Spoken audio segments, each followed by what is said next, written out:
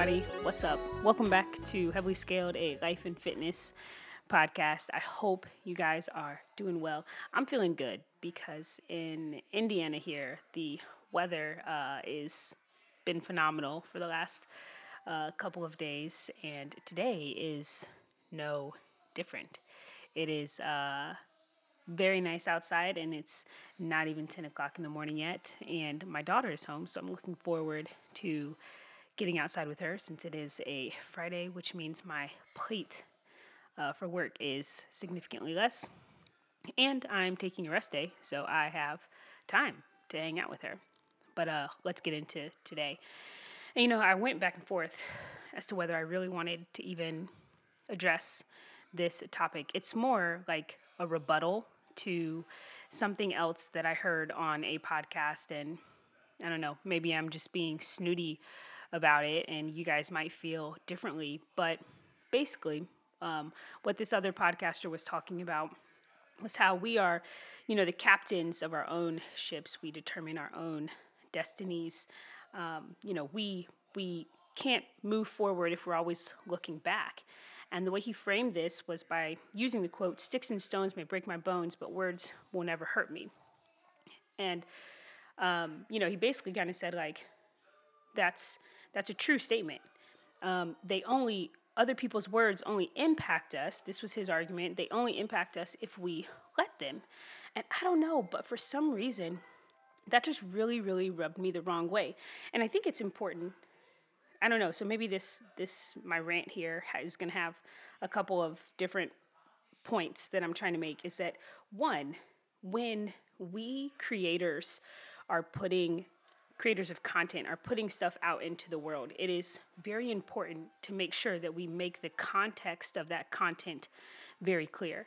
And I think, now I'm just trying to assume because I want to give him the benefit of the doubt, but I'm assuming that he was speaking mainly about when it comes to people setting their own goals. So maybe you are trying to, I don't know, accomplish something, you're trying to start that business, get that job, et cetera, et cetera.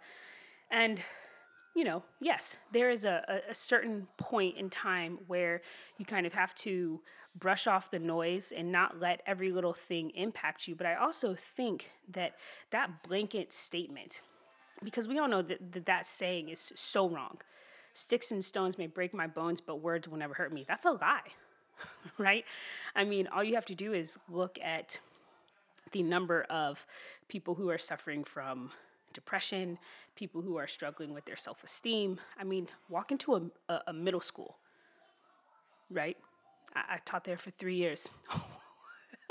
Walk into a middle school and tell me that words don't hurt. And then come talk to me, right? And so I think, I don't know, it just really rubbed me the wrong way that was the argument that he would made, that those words only hurt you if you let them. And yes, there is a certain extent, but again, I think that it's important for us to remember, instead of that being the message, my message to you is use better words. Be cognizant of the words that you are using and that you are speaking unto other people. Now, I'm a Christian, and so whether you're a believer or not, there's a passage, and it talks about how the tongue is like the most divisive weapon that we have, right? Because words have the ability to either give life or to kill and to tear down. And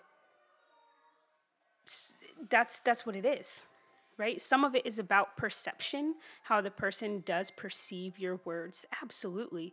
But a lot of it is also just, what is the intent of the speaker? What is the impact that the speaker is trying to make with those words? And I'll give you a brief example. As a woman who is pregnant, I hear very mixed messages about what my body looks like now versus what it's supposed to look like just to be acceptable in society. And sometimes, and I know no one means any harm by it, especially my husband, but he made a joke, that he was trying to get past me and my big belly. And I countered with a comment about him that was just a joke. I did not mean it, but it didn't matter what I meant, really. It was rude. And it wasn't really a good joke. And I shouldn't have used those words because in that moment, those words were actually to tear him down and not to lift him up. And I know that's maybe not a super great example, but everything that we say is going to have some type of impact regardless of our intent. And it's not always the responsibility of the receiver of those words to ignore or put into context what the meaning actually is. As speakers of words to other people, we have to be aware.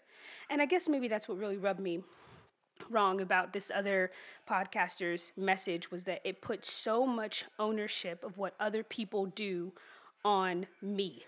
And I don't want that responsibility. I think it sort of disregarded, sorry, Addison's here. I think it disregarded maybe people who have, mental disorders, people who are suffering from depression or other disabilities in that regard. And so why then is it their responsibility, on top of the burden that they're already dealing with, to now try to navigate and ignore and work through the garbage that other people are speaking into their lives? So that is my rant. Again, I wrestled with this one all week, and I wanted to do another topic, and I was just like, no, this has been on my mind all week, so there it is. So be cognizant of your words as you go about your week, right?